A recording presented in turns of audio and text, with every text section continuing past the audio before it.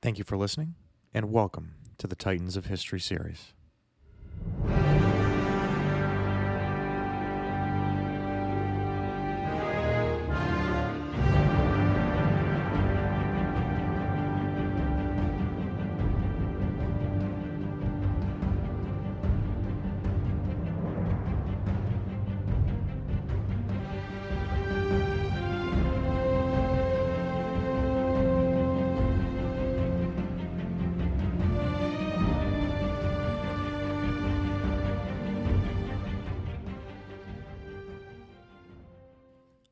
Episode 16, The Battle of the Nile.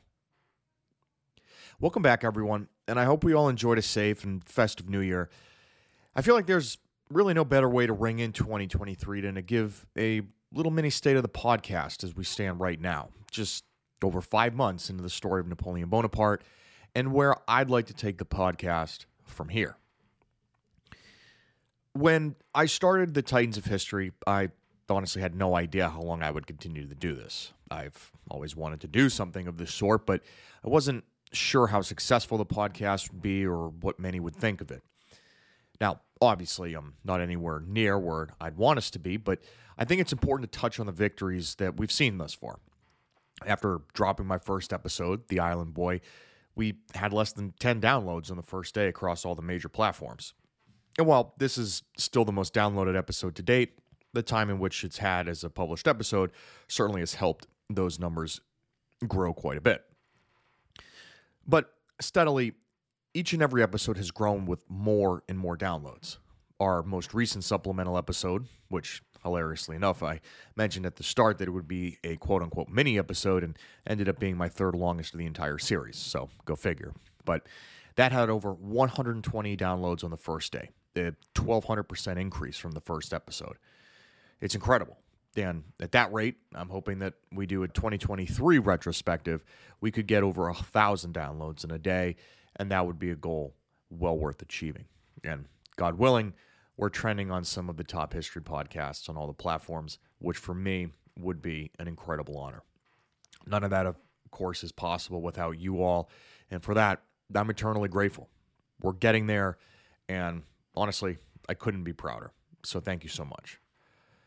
Now, in terms of the listeners that we've had, in under half of a year, we're creeping close to 6,000 downloads all time, with listeners on every continent except Antarctica. Our top 5 countries are, in order, the United States, the United Kingdom, Ireland, Australia, and Belgium. Now, I'm sure many of our Belgian listeners will be anxiously awaiting their return to the stage as Napoleon gets ready to turn the Revolutionary Wars into the Napoleonic ones, but we will be getting there shortly, I assure you. But I digress. My main goal for this podcast was to educate as many people as I could on a man I've always had a deep fascination with, among others. If I'm able to help inform even one person a day, I'd call it a life fulfilled. And to know I'm doing this to so far hundreds and maybe in the future gasp thousands, well, that is a life well fulfilled and then some. Now, lastly, as I mentioned over the course of the previous few episodes, we are going to be launching our website in January of 2023 in the next coming couple of weeks, along with the much anticipated social media pages. Now, I know that social media portions of this would obviously be the easiest to launch. Duh, welcome to 2023. But for someone like myself who hasn't had personal social media pages in quite a few years, well, getting back into them is something I was a little hesitant about. But I know this is the best way to get in touch with our growing following, as well as to listen to as many requests as I can about improving the podcast for future episodes, as well as for future historical figures. So I decided to bite the bullet and go ahead with all of them. So more to come over the next few weeks, but please do be on the lookout for the launch, as I'm very excited to get that going. I hope everyone is not too critical of it. It's my first ever website, so I'm sure there will be a lot of growing pains. But hey, just like this podcast, you have to crawl before you can walk, so we're going to crawl and walk together. So again, thank you all for making the second half of 2022 an unforgettable one for me personally, and I can't wait to see what 2023 brings for all of us. I know 2022 was obviously a difficult year for many people around the world, so if this podcast has helped anyone escape your troubles for a few minutes a day, I am certainly grateful to have helped, if even just a little bit, in doing that. Now, again, with that said, let's get into the battle that made Horatio Nelson a hero throughout Europe and made Napoleon a landlubber for the remainder of his Middle Eastern campaign, the long-awaited Battle of the Nile. After Napoleon's victory in the Battle of the Pyramids and his unopposed entry into Cairo, he immediately set up his headquarters in the Egyptian capital. Comparing much of his conquest to that of his great hero, Alexander, Napoleon immediately set to work to win over the Egyptian general population, much of whom, like the Italians before them, were tepid in their acceptance of yet another foreign invader. Napoleon instructed his soldiers to respect the culture of the Egyptians, particularly when it came to the religion of Islam. And Napoleon himself would write in his later years that he had a profound respect for the religion, half-jokingly saying that he nearly converted to Islam while in exile on Elba. Quote, "They tore more souls away from false gods, toppled more idols, pulled down more pagan temples in 15 years than the followers of Moses and Christ had in 15 centuries," he wrote in reference to the Muslim iconoclasm after their conquest of Mecca in 630 AD. He consulted with the local sheiks, paid his respect to the Quran and its teachings, and made attempts to introduce French science with the local elites to help foster a sort of collaboration in order to win over the public at large. But most importantly, Napoleon tried to portray himself and the French army not as conquerors, but rather as liberators. Indeed, this helped win him public support initially. Again, as we mentioned back in episode 15, the local Egyptians loathed the Ottomans and the ruling Mamluks with similar disdain, both for their taxes as well as for the simple fact that they were not, well, Egyptian. Now, it is likely that they were happy the French were able to do away with them, but when Napoleon began to impose taxes and issue his own edicts, his popular support waned considerably, and the French quickly became to be seen not as liberators, but rather just another form of master. Napoleon's supposed respect for their culture and customs also soon came to be seen as more out of practicality rather than of sincerity. Now this, of course, would be a recurring theme in Napoleon's life. And indeed, Napoleon was never one to shy away from using some good old iron fisting when small rebellions broke out in and around Cairo, showing little remorse for the people who wanted to keep their culture the way it was. As Muslim cleric Abdullah al-Shakwari put it, quote, "The French are materialistic, libertine philosophers. They deny the resurrection and the afterlife and the prophets." Even Arab historian Abd al-Raham al-Jabarti, who greatly admired the French's military tactics and weaponry, despised their atheism and gladly welcomed the jihad imposed against them by the Ottomans shortly after their entry into Cairo. Now, there is obviously little doubt that ignorance played a large part on both sides here. As I've mentioned a few times already, the Egyptians were living a present in the very distant past. Napoleon quipped at one point that many of the locals had never even seen a pair of scissors and that they were more impressed by the buttons that the soldiers wore rather than the money that they were willing to spend. Now, the French, on the other hand, were flabbergasted at the thought of polygamy, and while Napoleon himself was well aware of the practice, for many of his soldiers, the idea of marrying multiple women was seen as a societal faux pas at best and egregiously criminal at worst. They were also surprised when they discovered that Cairo had no water mills and only a single windmill, using it to mill their grain with the outdated practice of using stones pulled by cattle. Both were also curious of the other's clothing, and it has been said that had Napoleon adopted a more conservative form of Middle Eastern-style dress, he likely would have been more warmly received by the population. But let's get to the bottom of it. For the average French soldier, perhaps the biggest thing that they had to gripe about was the fact that, unlike in socially, let's say, flexible Italy, Egypt had no such available vices. As Napoleon later put it, quote, "There was no wine, no forks, and no countesses to make love to." And as such, the attempts of both sides at making an amicable union, regardless of the intentions, have to be taken with a grain of salt. The Ottomans, though, they cared little about Napoleon's supposed attempts at liberating their subjects or making nice with local imams. Sultan Selim III quickly issued a jihad against the French expedition, essentially providing the absolution of any local resistance against the French in their holy fight against the new invaders. Selim made it his personal goal to expel any French army or influence from his realm, but after watching how inadequately equipped his Mamluk subjects were in handling the French army, he knew that he needed foreign assistance in making that happen. And so, enter old friend Great Britain and our subject from last week's supplemental, Vice Admiral Horatio Nelson. Backing up a little bit, while Napoleon was busy disembarking at Alexandria, Nelson nearly caught up to the French fleet, but was unable to make all the important contact. On July 19, 1798, the British had reached Syracuse in Sicily to resupply, and 2 days later, Napoleon was busy routing the Mamluks before entering Cairo. When news reached Nelson that Napoleon had been campaigning in Egypt, he turned his Mediterranean fleet around and headed for Africa. Now, as Napoleon's men headed towards Cairo, he ordered Admiral Brueys, who was at the time anchored at Alexandria Harbor, to move to the nearby Aboukir Bay, which, while shallow, provided strong natural defenses along the inland harbor. Now, while Napoleon's orders did stipulate that Brueys could move to the more secure Corfu if the British were spotted, Brueys ultimately refused, believing he could provide adequate naval support from Aboukir Bay, as well as to defend the French positions there due to the natural defenses the bay provided. But despite significant opposition from others in the Admiralty and orders from Napoleon on July 30th to move the fleet to Corfu, though in Brueys' defense, Napoleon's couriers were killed en route by Bedouin raiders, Brueys made the fateful decision to keep anchor at Aboukir Bay, as he believed it would provide the best line of defense at confronting Nelson. It would be a decision he took to his grave. So with that established, let's set the stage and talk about Aboukir Bay. The bay today is situated between the village of Aboukir to the west and the town of Rosetta to the east. And the bay is where one of the mouths of the Nile empties out into the Mediterranean Sea. Now, at the time of the battle, the bay had prominent rocky shoals, which extended from both its western and eastern ends, which created two enlarged promontories and helped to provide the additional natural defenses we talked about in the event of an attempted entry by the enemy. Now, a small island, now known as Nelson's Island, was also garrisoned by French soldiers and their artillery, which helped to provide additional defenses along with the promontory. Both the promontories and the inland of the bay were shallow, only about 4 fathoms or 8 meters deep, so the French believed that any attack would have to come head on and that their line would essentially be unbreakable due to the shallow water behind it.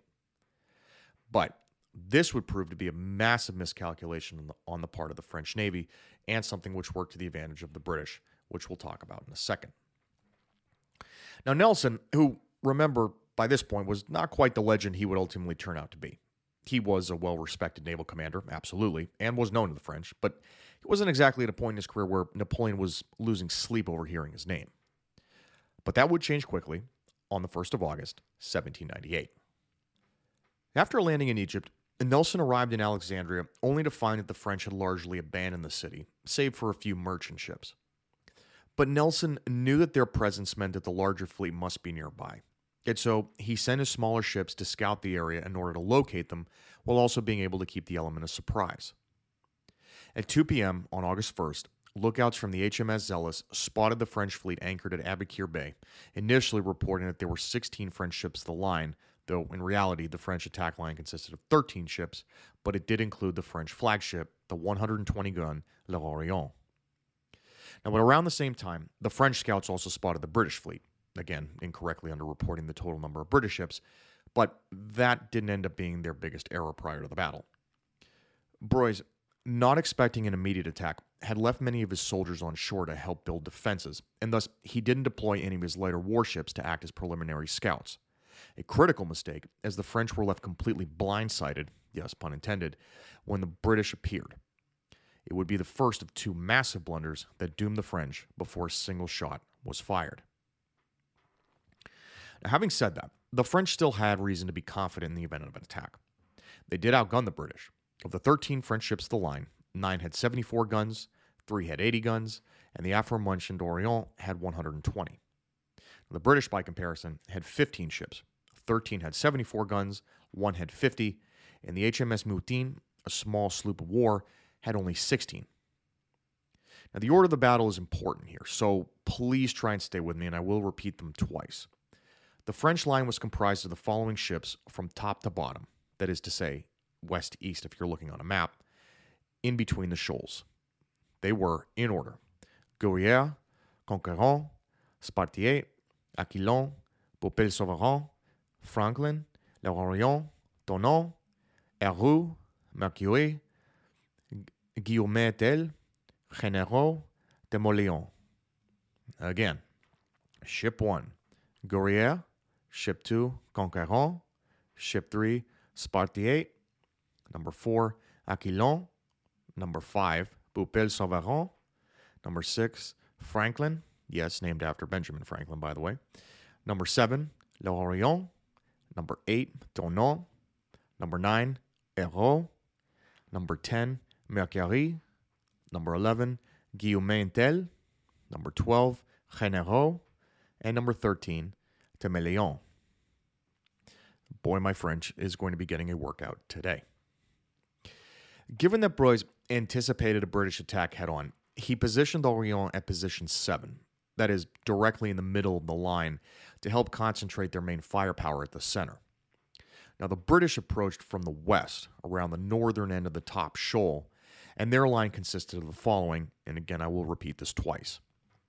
HMS Goliath, HMS Zealous, HMS Orion, HMS Audacious, HMS Theseus, HMS Vanguard, HMS Minotaur, HMS Defense, HMS Bellerophon, HMS Majestic, HMS Leander, HMS Alexander, HMS Swiftsure, HMS Culloden, and the HMS Mutine. Again, Ship 1, Goliath, Ship 2, Zealous, Ship 3, Orion, Ship 4, Audacious, Ship 5, Theseus, Ship 6, Vanguard, Ship 7, Minotaur, Ship 8, Defense, Ship 9, Bellerophon, Ship 10, Majestic, Ship 11, Leander, Ship 12, Alexander, Ship 13, Swiftsure, Ship 14, Culloden, and Ship 5, Mutine. Now, initially, Broyes wanted to engage the British in the open sea, but after protests from his admiralty that they didn't have the sufficient manpower to fight such a battle, Broyes decided to remain anchored at the bay. Now, since nightfall was quickly approaching, he assumed that the British would wait until morning to engage them, so he also hoped that he would be able to make an escape as night fell, ostensibly echoing Napoleon's orders to avoid open battle with the British if he could. But Nelson, as it turned out, would force his hand because he had no such intentions of waiting until the sun rose. Placing 4 horizontal lights at the front of their mizzenmasts and raising white ensigns, the British used these markers to ensure that they could avoid friendly fire as much as possible in the dark night. With their preparations set, the British set forth with their advance. Now, Nelson's plan took advantage of favorable winds for the British. They were to advance on the French and pass down the seaward side, that is, starboard side or the right side of the ship, and engage the French vanguard in center of the line, the idea being that each of the lead French ships would have to face 2 British ones, while the Orient would face 3. Now, Nelson knew that the wind would make engagement by the French rearguard difficult, and he wanted to use this time to inflict as much damage on the French van and center as he could before turning and cutting down as many in the rear as was possible. However, as soon as the lead ship of the British line, Goliath, rounded the shoal at around 6:15 p.m., the British were quick to notice the second critical French mistake. Between the bow of the Guerrière and the western, again, top shoal, there was about a mile-wide gap separating them, enough space to pass through for a well-commanded man-of-war. And the Goliath's captain, Thomas Foley, was just that sort of commander. After the second-to-last ship of the British line, Culloden, ran aground and the rearguard stayed behind to help his sister, Foley, on his own initiative, decided to make the bold move of moving in between the shoal and Guerrière's bow, wrapping around and attacking her unprepared port side. Now, the move was daring. The entire British line would be exposed to heavy French fire from both the vanguard and the promontory fortifications. But the British, taking advantage of their quick approach, were spared from major damage as the French gunners were surprisingly poor. Foley, now with the clear initiative, unleashed raising fire on the bow of the Guerrière as he passed, clearing the way for the rest of the line to pass through the gap. Now, Goliath initially wanted to anchor alongside Guerrière and engage her directly, but her anchor took too long to descend, and she instead engaged the second French ship of the line, Conquérant, while also answering fire on Sérieuse. In Goliath's place parked Zealous, captained by our old friend Samuel Hood, and they engaged Guerrière in direct broadside action, the lead French ship already heavily damaged from the numerous rakes she received by all of the ships passing her bow. Her foremast fell in minutes to the loud cheers of the British sailors. Now, the third British ship, the Orion, then followed and drifted closer to shore, engaging smaller French frigates, which essentially acted as a buffer between the line and the beachhead. Now, in classical naval warfare, this was considered uncouth. You were never to engage a smaller ship if there were ships of equal or greater size within range. However, the French frigates made another critical mistake by engaging first, thus negating this rule. They were blasted into the bay with a single broadside. An Orion then rejoined the action and anchored close to the fifth French ship, Pepus-Sauveron, along with firing on the Franklin. The Audacious and the Theseus followed, also firing on the Guerrière as they passed, and, you just kind of have to feel bad for the poor sailors on board Guerrière, who just got it from every single angle here. Theseus encountered and engaged the third French ship, Spatiette, while the fourth British ship, Audacious, anchored between Guerrière and Conquérant and fired on them both because the Guerrière just could not catch a break here. With the French vanguard in complete shock, Nelson himself decided to follow the original battle plan, attacking the French starboard side by anchoring next to Spatiette as part of the British vanguard. The Theseus, noticing that their commanding officer was focusing his fire on Spatiette, as well as to avoid stray fire, moved to L'Aquilion. The rest of the British vanguard followed Nelson's lead. The HMS Minotaur attacked Aquilion, while the defense joined the double-sided attack on Pepus-Sauveron. By 7 p.m., the French vanguard was completely enveloped. Next up for the British was the HMS Bellerophon. The Bellerophon, now with little need to assist at the head of the assault on the French van, sailed down the line to attack the so far unengaged French center. Now, the Bellerophon intended to drop anchor next to the Franklin, but she missed her target and had the unfortunate opportunity to engage the French flagship, Orient, head-on. With nearly 50 more guns, Orient battered Bellerophon, her crew suffering nearly 200 casualties. Now, eventually, her cable was cut and she drifted out of action, but not without inflicting a psychological blow on the Orient. During the course of the battle, Admiral Broyes was wounded in the face and hands from debris. Now, he would survive, at least for a little while longer. The HMS Majestic then followed, but she also missed her intended target and ended up being entangled with Tournon. By 7 p.m., the situation had become completely untenable for the French vanguard. By contrast, her rear guard had hardly been touched. It must have been quite an indescribable sight to see her fellow sailors a few boats up getting slaughtered while yours is hardly engaged. The Guerrière, despite being throttled by every passing ship for the past hour, refused to surrender. And in fact, she would not surrender until 9 p.m. when Admiral Hood sent a boarding party to help pacify the defiant French sailors. It was a completely different story, though, for the second French ship of the line, Conquérant. She was the first French ship to surrender, her captain, Etienne d'Albarrade, striking the colors while mortally wounded. The Poupelle-Sauveron would soon follow, losing her anchor and slowly drifting towards the shore. Famously, Orient, mistaking her for an enemy vessel in the dark, fired upon her as she began to list towards the beach. Poupelle-Sauveron would see no further action in the remainder of the battle. The British then focused their vanguard fire on the Spariat, now facing 3 ships.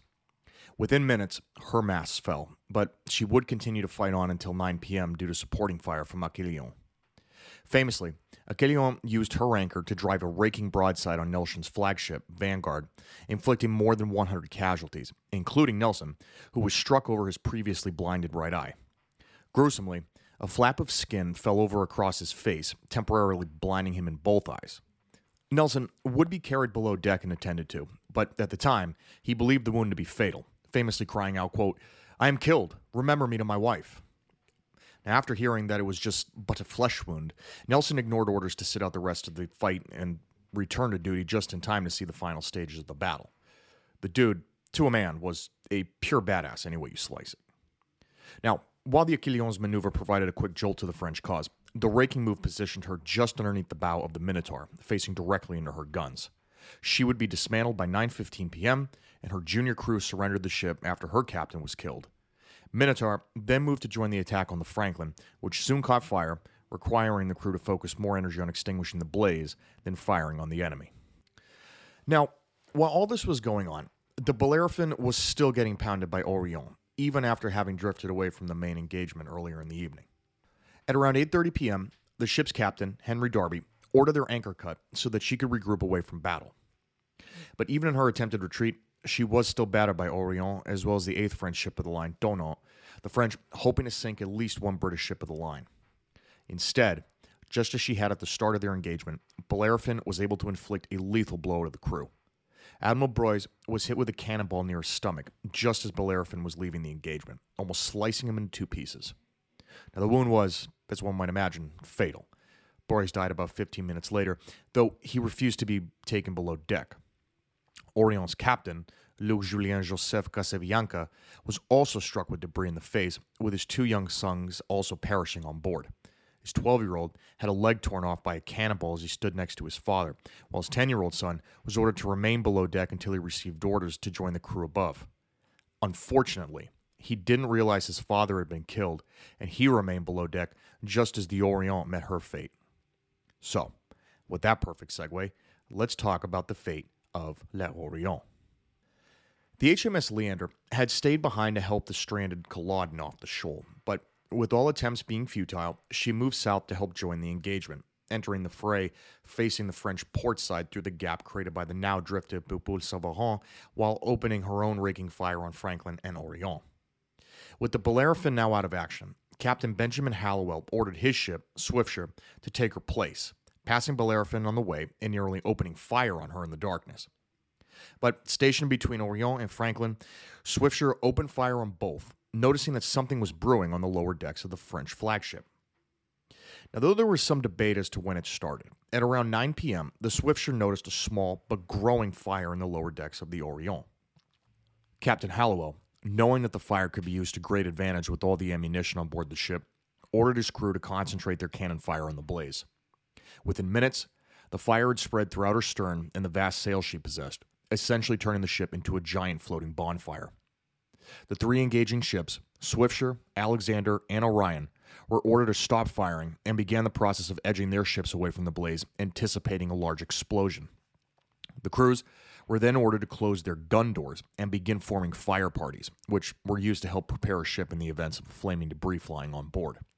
This included dousing the sails and decks in seawater. The French ships, Donant, Hérault, and Mercouet, all did the same, resigned to the fact that the largest ship in the French Navy was likely minutes from becoming nothing more than a giant heap of floating embers. At 10 p.m. on the night of August 1st, the fire fatefully reached the Orient's magazine stores, and she exploded in what was described as a spectacular display. Nelson, recently returned from the medical table, was able to see the blast and later remarked at the awe of the sight, the largest explosion he or any survivor that day would ever see in their lives.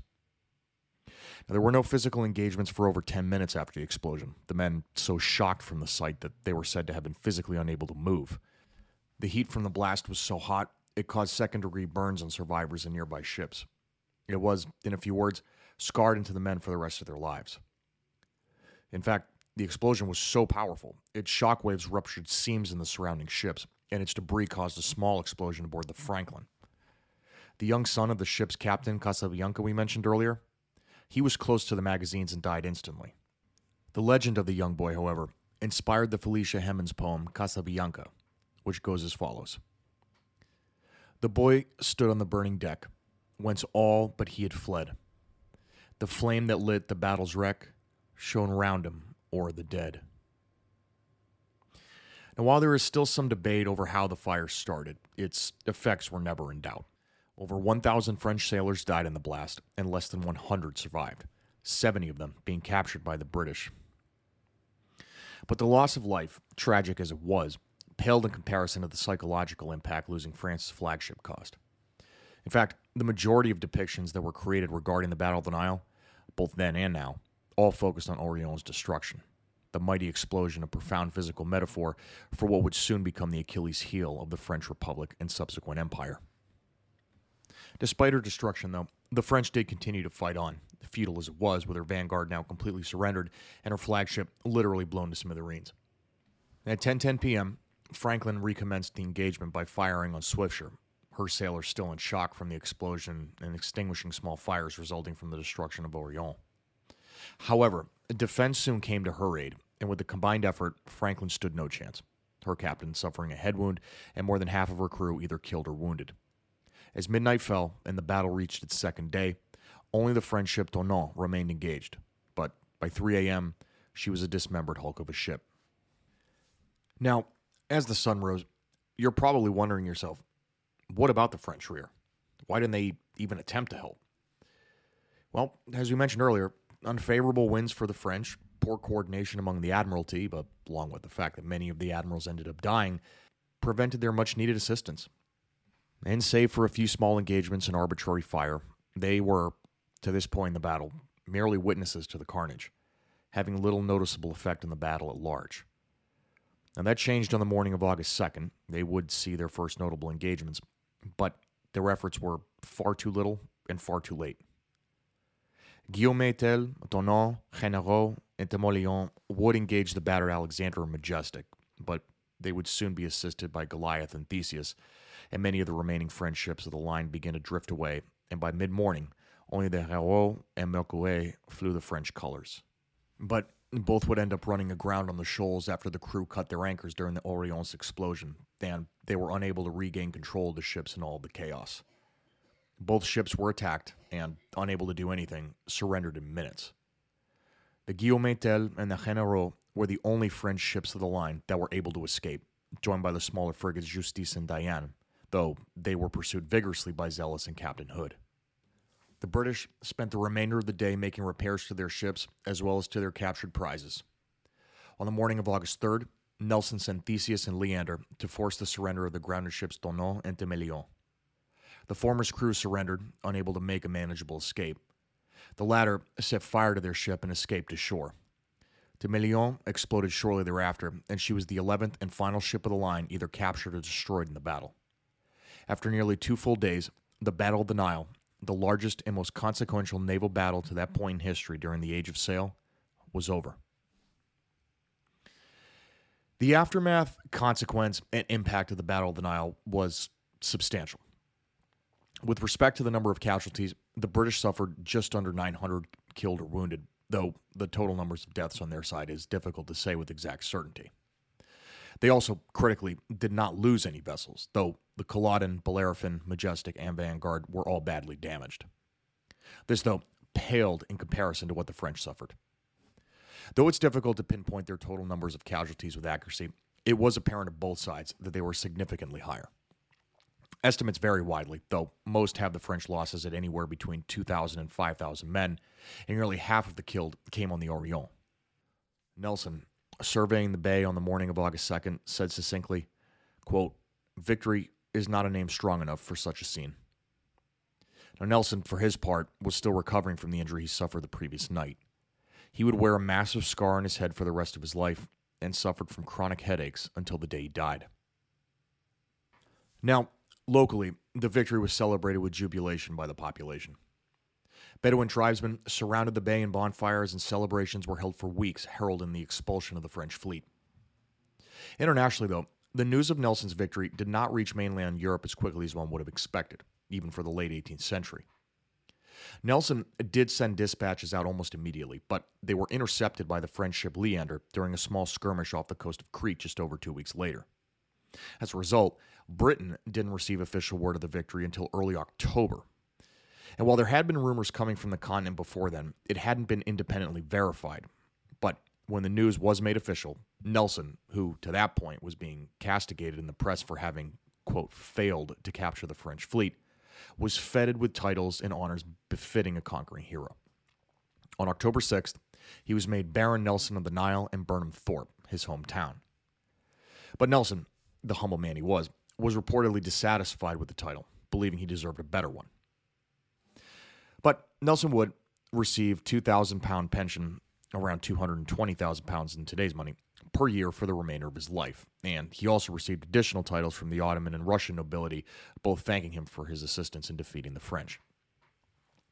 And wrapping up here on the battle from the British perspective, the Battle of the Nile has been considered one of the most decisive naval engagements in the history of warfare, often compared with those of Actium, Tsushima, Trafalgar 7 years later, and of course the Battle of Midway. That Nelson was responsible for 2 of them just further validates what kind of legacy he has left behind. His strategies taught in naval schools worldwide to this day. The battle is also remembered fondly in the UK up to the present day as one of the Royal Navy's greatest ever victories and is an important part of the national consciousness of Britain. similar to the battles of Saratoga or Gettysburg for Americans. But we're going to leave Horatio Nelson and the British Navy here for now, because it's time to talk about the effects the battle had on the French, and boy oh boy, were they considerable. Now, Napoleon, who for the most part of this episode has kind of been a background character, didn't receive word of the total loss of his fleet until August 14th, almost 2 weeks after its conclusion. Now, there are conflicting reports on his immediate reaction, but most agree that he was overcome with emotion and debated his next moves. His primary concern, however, was the effect the news of the battle could have on his officers and his soldiers, many of whom were now beginning to think if the expedition was even worth the heavy human toll the French were paying. Napoleon reportedly threatened officers with summary execution if they discussed the expedition's mission, in order that any local Egyptians caught gossiping about the Battle of the Nile had their tongues cut out. Now, back in France, news began trickling across the Mediterranean almost immediately, but official word did not reach Paris until the last week of August. Initially, the French press reported that Nelson had been killed and that the French fleet was defeated by a much larger British fleet. Other papers blamed the Directory's incompetence and Admiral Villeneuve's reluctance to help Broyes from the rear guard as main factors, most of them unaware of the unfavorable winds. But whatever the political windfall the Battle of the Nile provided, the military effects were inarguable. The British instantly gained control of the Mediterranean Sea, a position that would remain for the remainder of the war. Their annihilation of the French fleet also allowed them to leave Egypt in near complete force, allowing them to reinforce their positions throughout the region, including in aiding the Maltese in their upcoming rebellion against the French. It also ensured that Napoleon's Middle Eastern campaign would now have to be land-based, and one that would be severely cut off from vital supply lines and resources in an unforgiving environment. This also included much-needed cash, much of which went down with l'Orient. Sometimes karma does hit back at you for all that looting. But Napoleon wasn't deterred. He never seemed to be. He planned on using the loss of his fleet as a strategic victory for his army as he continued his march through Egypt and consolidating his power therein. So next week, we'll dive into the remainder of Napoleon's time in Egypt as he prepares his army for recovery after this disastrous loss at sea, in his attempt at pacifying a population that wanted him and his men dead at every turn.